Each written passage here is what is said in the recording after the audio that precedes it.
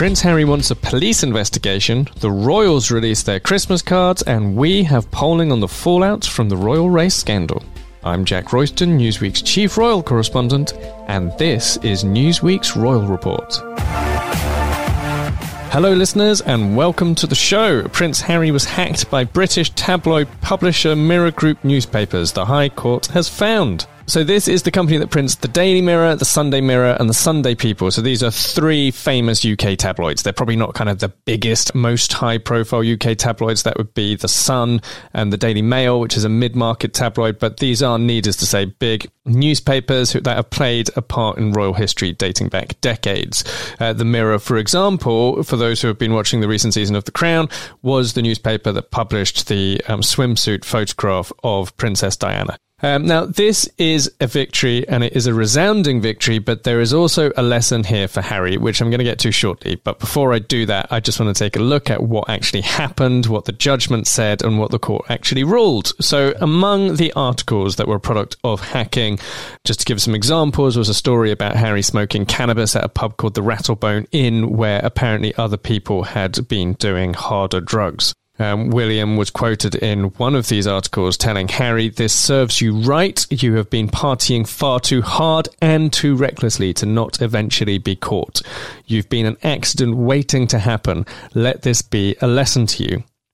Now, the judge found this article was a product of phone hacking, but not necessarily of Harry's phone.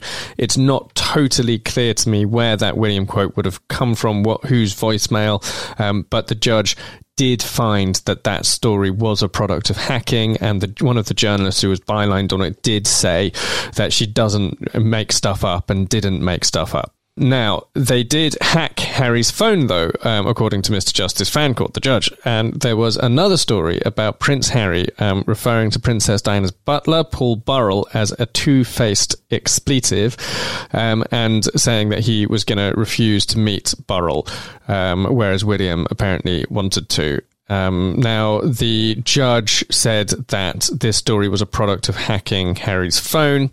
He said some of Harry's evidence on it was a little bit confused, but needless to say, Harry won on that particular allegation. That's an example of one that he won on, in which it was his own phone that was hacked. However, he didn't win on everything. One story that was not a product of phone hacking, according to the court, for example, which was high profile during the trial, was a story about Princess Diana visiting Harry when he was at Eton. So that, for those who remember it, was not judged to have been a product of phone hacking.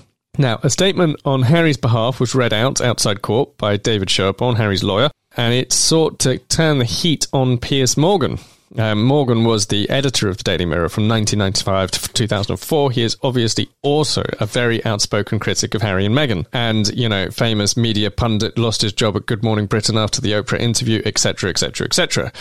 Harry said previously that Morgan's whole media war against the Sussexes was basically revenge for this lawsuit. And Harry's statement says that, his current one that is, says that editors such as Piers Morgan clearly knew what was going on during his time as editor, and the judge also too kind of heavily implied Morgan was likely well aware of what was going on. Fancourt said he accepted the evidence of a number of witnesses, including Omid Scobie. Scobie said that he actually witnessed Piers Morgan being told a particular story had come from a voicemail. And that story was about the Australian singer Kylie Minogue. And the account that Omid gave basically seems to match up to invoices to a private investigator at around the right time in 2002, and a news story by a reporter who had Kylie Minogue's phone number on his Palm Pilot. So the court found that this evidence was reliable. And another former Mirror reporter said Morgan had played in the newsroom an answer phone message that Paul McCartney left on Heather Mills' voicemail, which he was said to have obtained from another journalist, Neil Wallace. Piers Morgan obviously came out swinging, no surprises there, and suggested Harry wouldn't know the truth if it slapped him in his California tanned face. Harry has, however, through this statement that was read out by Sherborne outside court, he's called for a police investigation into hacking by the Mirror Group. The police have said that they'll look carefully at the findings of the court, that is. I do think, though, that it's important to note that the police actually did investigate phone hacking at the Mirror before. They did not pursue prosecution of anybody as part of that, as part of that investigation. And there have also been rulings at the High Court before that phone hacking took place at the Mirror and was widespread. And also, Mirror Group journalists, including Dan Evans, who's now at Byline Times, have admitted hacking phones for the Mirror. Dan Evans was like this kind of supergrass witness. He was a prolific phone hacker who then flipped and gave evidence to the police. He pleaded guilty to a number of phone hacking charges, but gave this kind of like widespread evidence about phone hacking and at the News of the World, as well as the Mirror Group titles. So really, I struggle personally to see how the police and the Crown Prosecution Service are going to reopen all of that if they have effectively looked at it once already. It's not clear to me, and it wasn't clear at the time, why they didn't pursue criminal prosecutions against anybody at the Mirror, but they didn't. And so if they backtrack on that now, I mean, it will be somewhat embarrassing for them apart from anything else, but we shall see. It could happen. Who knows? And so essentially this is a resounding victory for Harry, and I don't want to take that away from him at all. He will, I'm sure, apart from anything else, be hugely relieved that having won this, I mean, he was awarded £140,000 in damages, which is probably a little bit less than $180,000. So he's got that money. I mean, it's not a huge sum of money for Harry, but the big thing is it will reduce the amount that he has to pay in costs. And he is a man who has filed, I think him and Meghan between them have filed about 10 lawsuits since 2019. And if he had started to lose these cases, then the total bill could have been absolutely gargantuan. One lawyer, Mark Stevens, suggested to me that had he lost the lot, the total bill could have been in the ballpark of $20 million, and therefore potentially more than the cost of Harry's house. So that is a huge amount of money, but this one's a win. There might be some costs associated with it because Harry didn't win on every single allegation. So he may have to pay costs in relation to the ones that failed. But it's still going to be a huge moral victory and psychological boost for him going into his other cases, including against the Daily Mail. There are, though, some lessons here, I think, for Harry to take into the future, because, like I said, some of these claims were rejected. Now, I don't actually think that takes the sheen off the victory. It's more that there is an existing problem with Harry's worldview that exists in Spare. It's existed in places in Netflix. I think it even existed in Oprah, and it exists in this case too. And it's quite striking to see the judge articulate it in a way that is actually really clear. And I really think that Harry needs to learn the lessons from it. So here we go. The judge found one of Harry's claims, for example, was hopeless. That was the word used, because the information that Harry had complained about had been published by the Press Association before it had appeared in the Mirror. Several claims were thrown out because the articles were published before the privacy laws he'd sued under even came into force. And even then, the judge didn't really sound like he was particularly moved by the evidence anyway. Harry's allegation of blagging over a story about him getting injured playing rugby was described as pure speculation.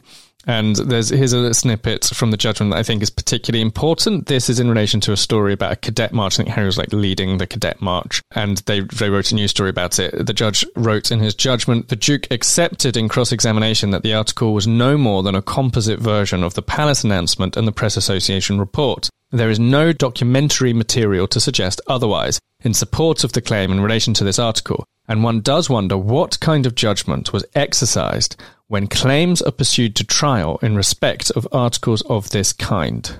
So that is, I think, judges are usually very measured in their phraseology and don't tend to kind of opine or give opinions about claimants and the way that cases are filed. And I think Harry should really listen to this in terms of that kind of perspective, that there were some errors of judgment in terms of the fact that he sort of spray gunned allegations at this lawsuit. The feeling that wafts off the page is basically that Harry just threw the kitchen sink at this case, hoping that something would stick.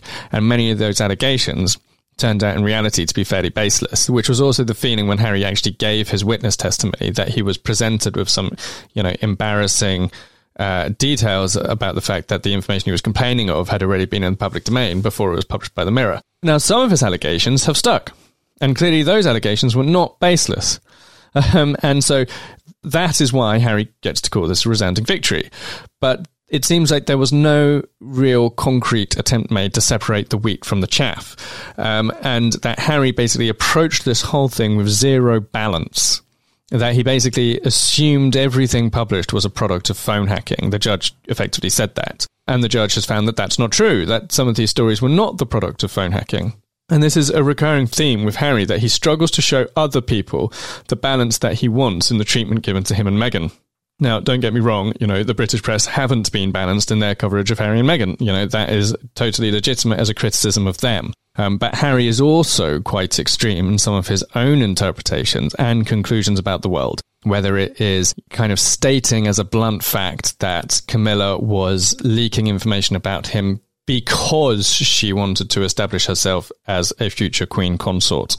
Without really giving any kind of proper grounding for that, or some of the stuff in Spare that I've spoken about before. There's one bit of it where he says Annex, press secretary to the Queen, very obviously Dickie Arbiter, had kind of told him to expect no mercy. But then when you go back to the actual quote, it wasn't from Dickie Arbiter, it was from somebody who had no connection to the palace, and it was not a threat of no mercy. It was simply a warning to Harry that Conservatives would not take kindly to him quitting the monarchy. So there's all these kind of little bits and pieces and places of Harry's argument and his narrative and his messaging to the world that lack balance, right? And so here you have it then in this court case, and the judge is having to engage with this lack of balance as well. So Harry really needs to get on top of this, because apart from anything else, people are going to hold him to a very high bar. They're going to hold him to a higher bar than they hold the Daily Mail to, but also, and the Mirror Group for that matter. But also, Harry has to remember that two things. One, he is the media now. Like, once upon a time, he was the guy who hated the media more than anybody else on planet Earth. And now he's crossed the floor, and he's gone from hating the media to being the media. He's published a book, he's he's produced a 6-hour Netflix documentary, and he is the media. And so he now has to meet the standards that he has set for the media he criticizes. But also, people hate journalists. Like, Harry tracks himself down to basically being the same, and not the same, because obviously he's not acting with his phone, but to being as unbalanced and as kind of skewed in his perspective as the journalists he criticizes, then the potential outcome is that it'll be as hated as much as the journalists he criticizes. There was polling done years ago. Forgive me, I forget the polling agency. It was a long time since I've seen it, which suggested that only about 50% of Daily Mail readers actually trust the newspaper. Daily Mail readers are very accustomed to the idea that not everything printed in its pages is true. There was also recent polling done by Savanta, which is, the Daily Mail has been absolutely hammering the leader of the Labour Party in Britain, Keir Starmer, absolutely hammering him for years.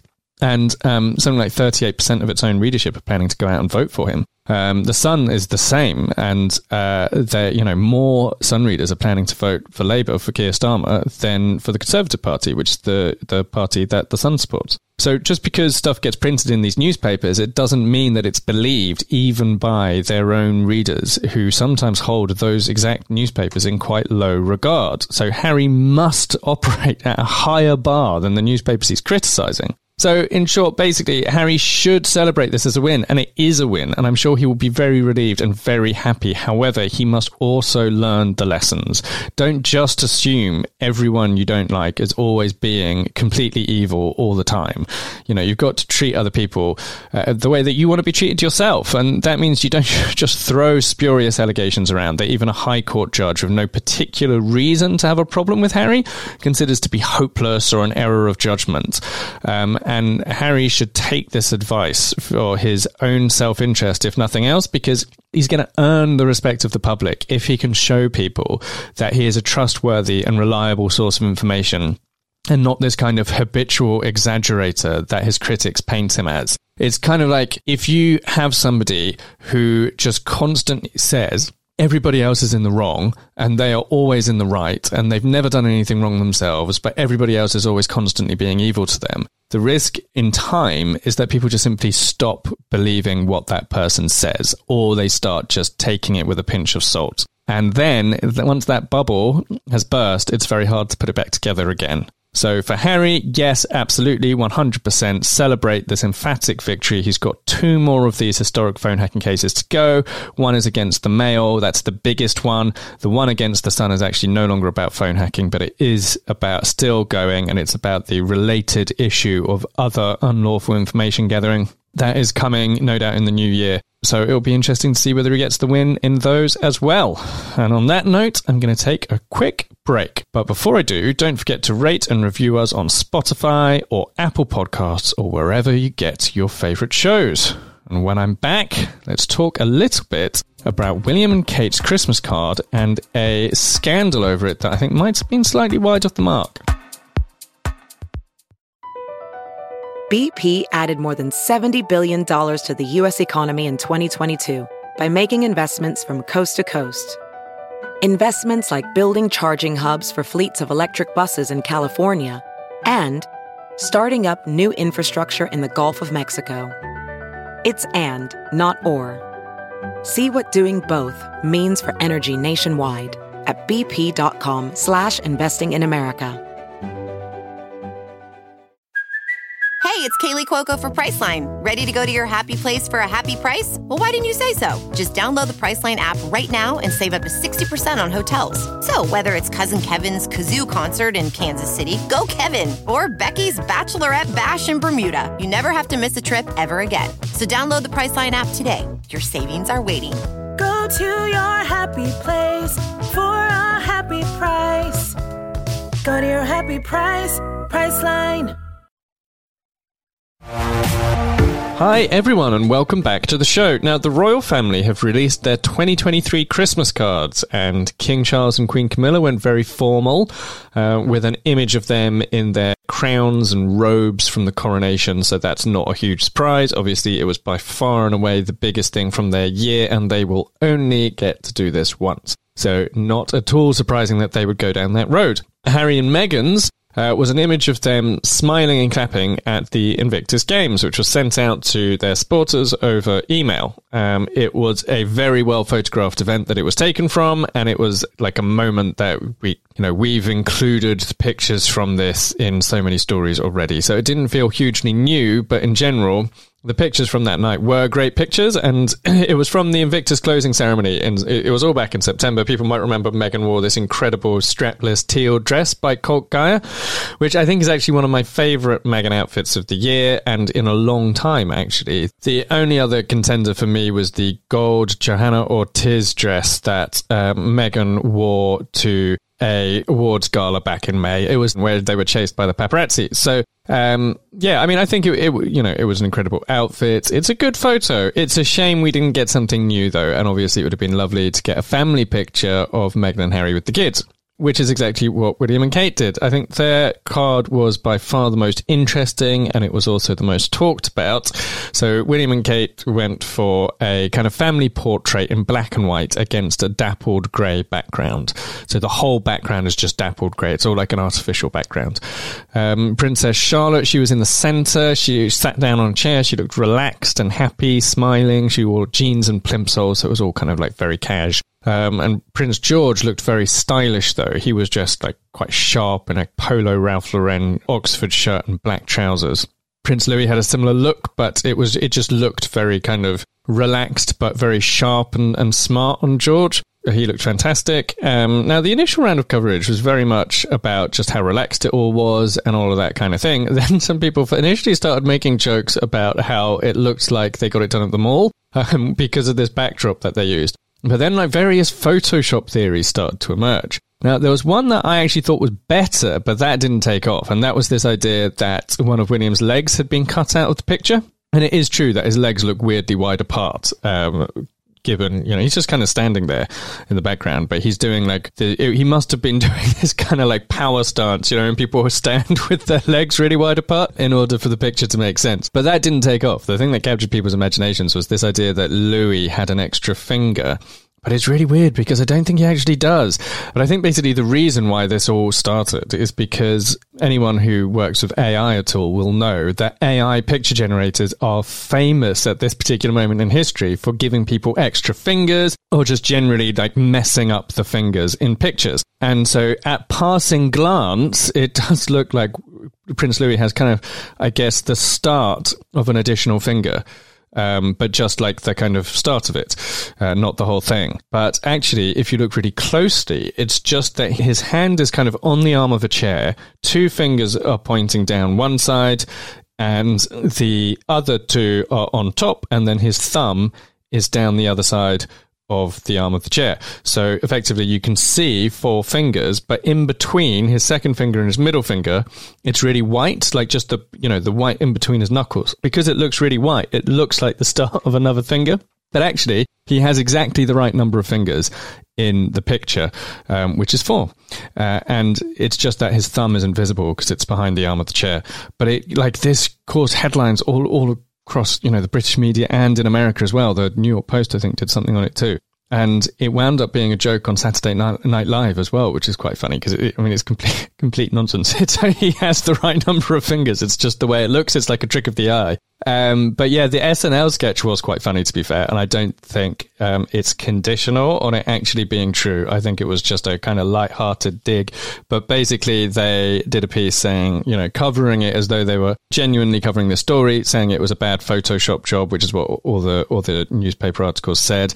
And then joking that if that Meghan Markle might have a finger they can use if they need another one, and then it cut to a kind of picture image of Meghan flipping her middle finger. So nice, a gentle roast for William and Kate, which might even come as a bit of a relief over in Camp Sussex, because obviously Harry and Meghan got ripped by quite a lot of comedians around about the start of the year when Spare came out. So they will probably think it's nice to see the comedy target heading in the other direction. But all in all, I think then nice cheery set of Christmas cards. I don't actually dislike William and Kate's one. I get what people are saying about it looking like it was done in the mall, but it's really only the background. It's still a nice card, tasteful, black and white, nice to see them looking a bit more relaxed. I actually thought George looked really stylish. So yeah, why not? I thought it all looked good. And it came out, this was kind of like the tail end of all of the stuff about Endgame that obviously I've talked about before. So, the fallout from Endgame was starting to kind of recede and ebb away. And Kate had her Together at Christmas Carol concert, which, as expected, Charles didn't attend, as I've discussed before. And then the Christmas card came out over the weekend. So I think they'll be actually fairly happy with the reception, even though people did make fun of it a little bit. I think most of all, they'll just be pleased that everybody moved on from talking about the Royal Race saga, and the Christmas Carol concert, while it took place on the Friday, but it doesn't actually get broadcast until Christmas Eve. So that's all still to come. And Kate does a little recorded thing for it, which will be shown, and then we can all watch it all. Okay, I'm going to take one more quick break, but before I do, a reminder to follow me on Twitter, or X as it's now called. I'm Jack_Royston. You will find all my latest stories for Newsweek. When I'm back, Harry and Meghan have bounced back in the polls. If debit is your go-to card, Discover thinks it's time you get rewarded too. So, check out Discover Cashback Debit, a game-changing checking account with cash back on everyday debit card purchases. That's right, cashback isn't just for credit cards anymore. Whether it's a movie date, flea market find, or midday latte, you can start earning cash back. And did I mention there are no fees, period? Check out transaction eligibility and terms at discover.com/cashbackdebit. Discover Bank, member FDIC. As a professional welder, Shayna Ford uses Forge FX to practice over and over, which helps her improve her skills. The more muscle memory that you have, the smoother your weld is. Learn more at meta.com/metaverseimpact.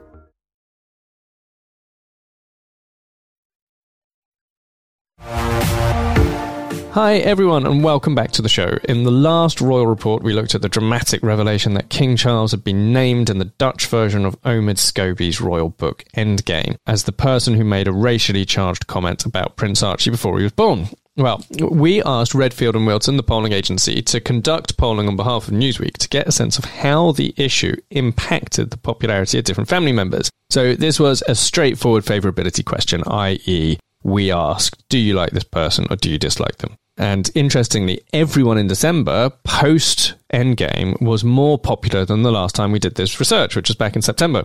So essentially, it didn't have a huge impact on American public opinion.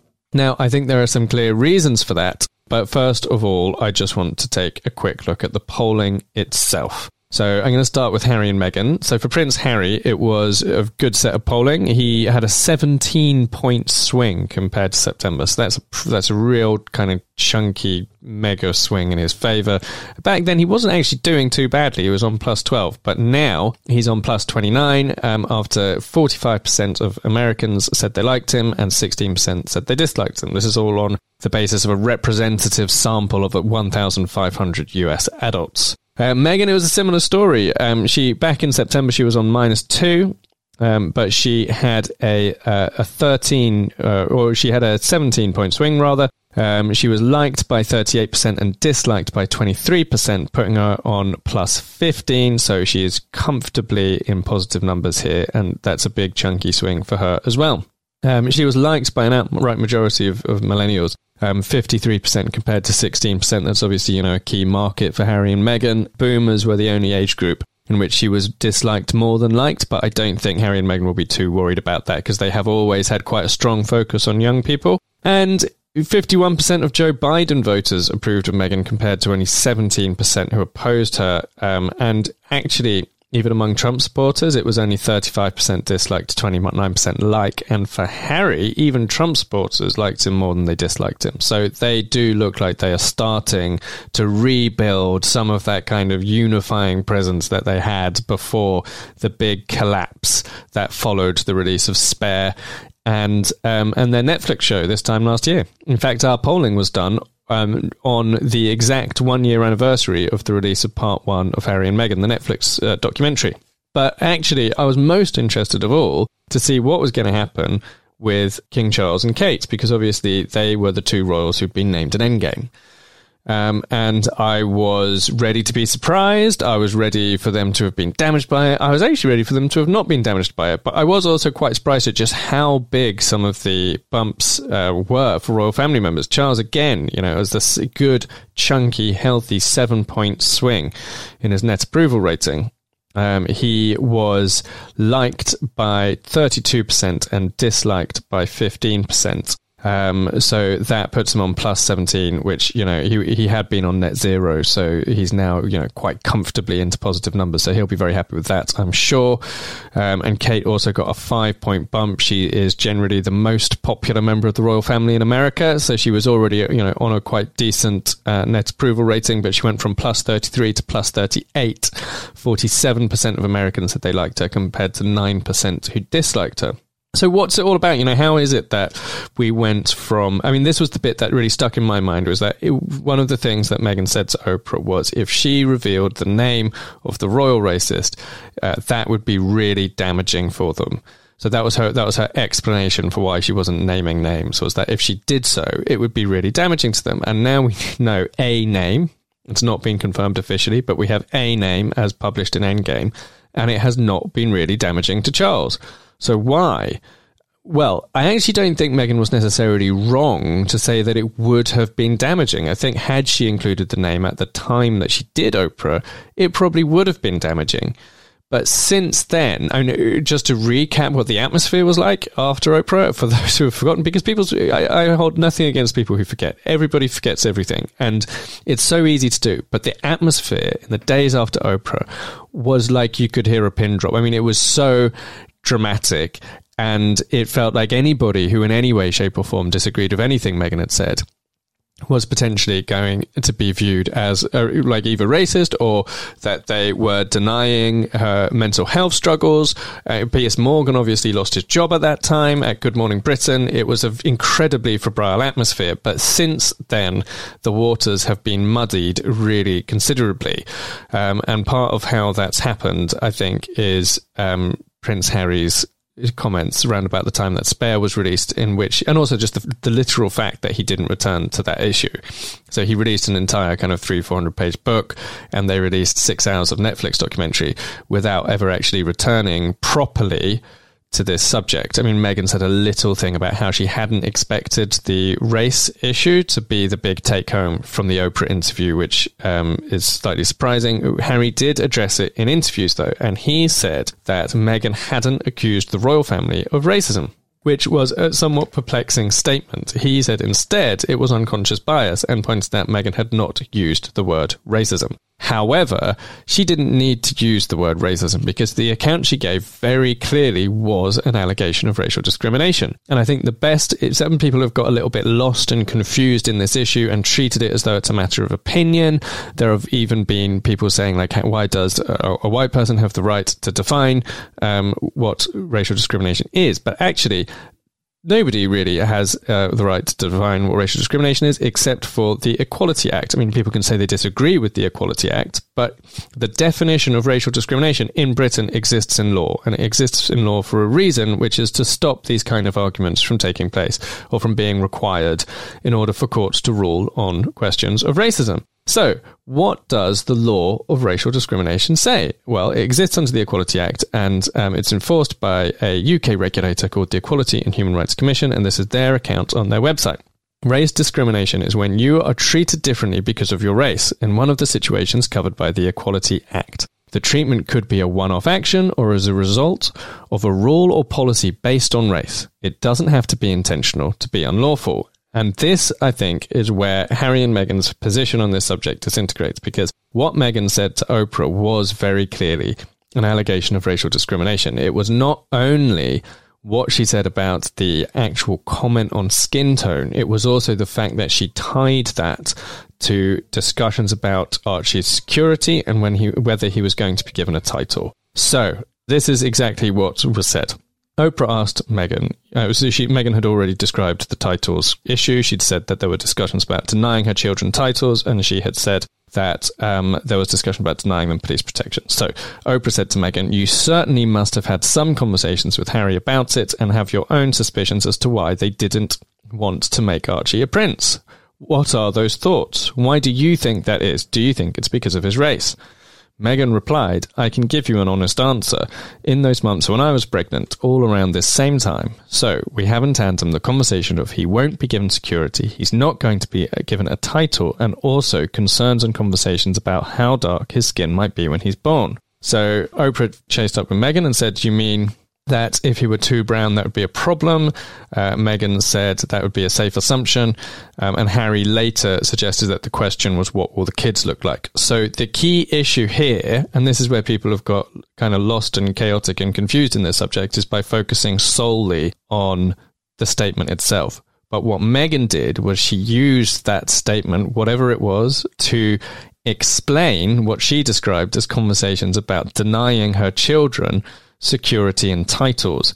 And that really is what cements the status of her account as an allegation of racial discrimination. So Harry can say that he thinks it's unconscious bias if he wants to, but the position under the law in Britain is that it doesn't have to be intentional to be unlawful. So in a way, you know, if Harry wants to say it's unconscious, he can say that, but it doesn't stop it from being an allegation of racial discrimination. So the issue for me is that Harry's wound up in this weird position. Even though the allegation isn't directed at him, he's almost behaving a little bit like the kind of white employer who wants to wash their hands of all of their obligations under equality legislation by saying, like, oh, it's not racism, it's unconscious bias. This is like what you expect from the person who's being accused, basically. It's not what you expect from the husband of the accuser. And so because his account of what was even just literally the facts of what Meghan said runs completely contrary to, like she's on video saying it, and it runs completely contrary to how the law actually defines racial discrimination. That basically the whole issue has been muddied, and there's nothing for people really to cling to. If people wanted to call for the abolition of the monarchy or whatever they might want to say, on the basis of an allegation of unconscious bias, and then how do you evidence that? Well, the account that Meghan gave to evidence it is not an allegation of unconscious bias. Let me give you an example of what unconscious bias actually is, right? And this is an example that I seem to recall appeared in a live set that Stormzy did, Stormzy being the UK grime rapper. And the example he gave is ballet shoes used to only be made in a colour that was designed to look good against white skin, which meant that it was effectively discriminatory against ballet dancers with black skin, because they were not going to look as good as their white counterparts. Now, the people who made ballet shoes weren't necessarily intending to create a negative outcome for people of colour. They were just trapped in a worldview where they assumed that they were making clothes for white people. They didn't think about the fact that they might also be making clothes for black people. So that is unconscious bias, right? That is not the allegation that Meghan made.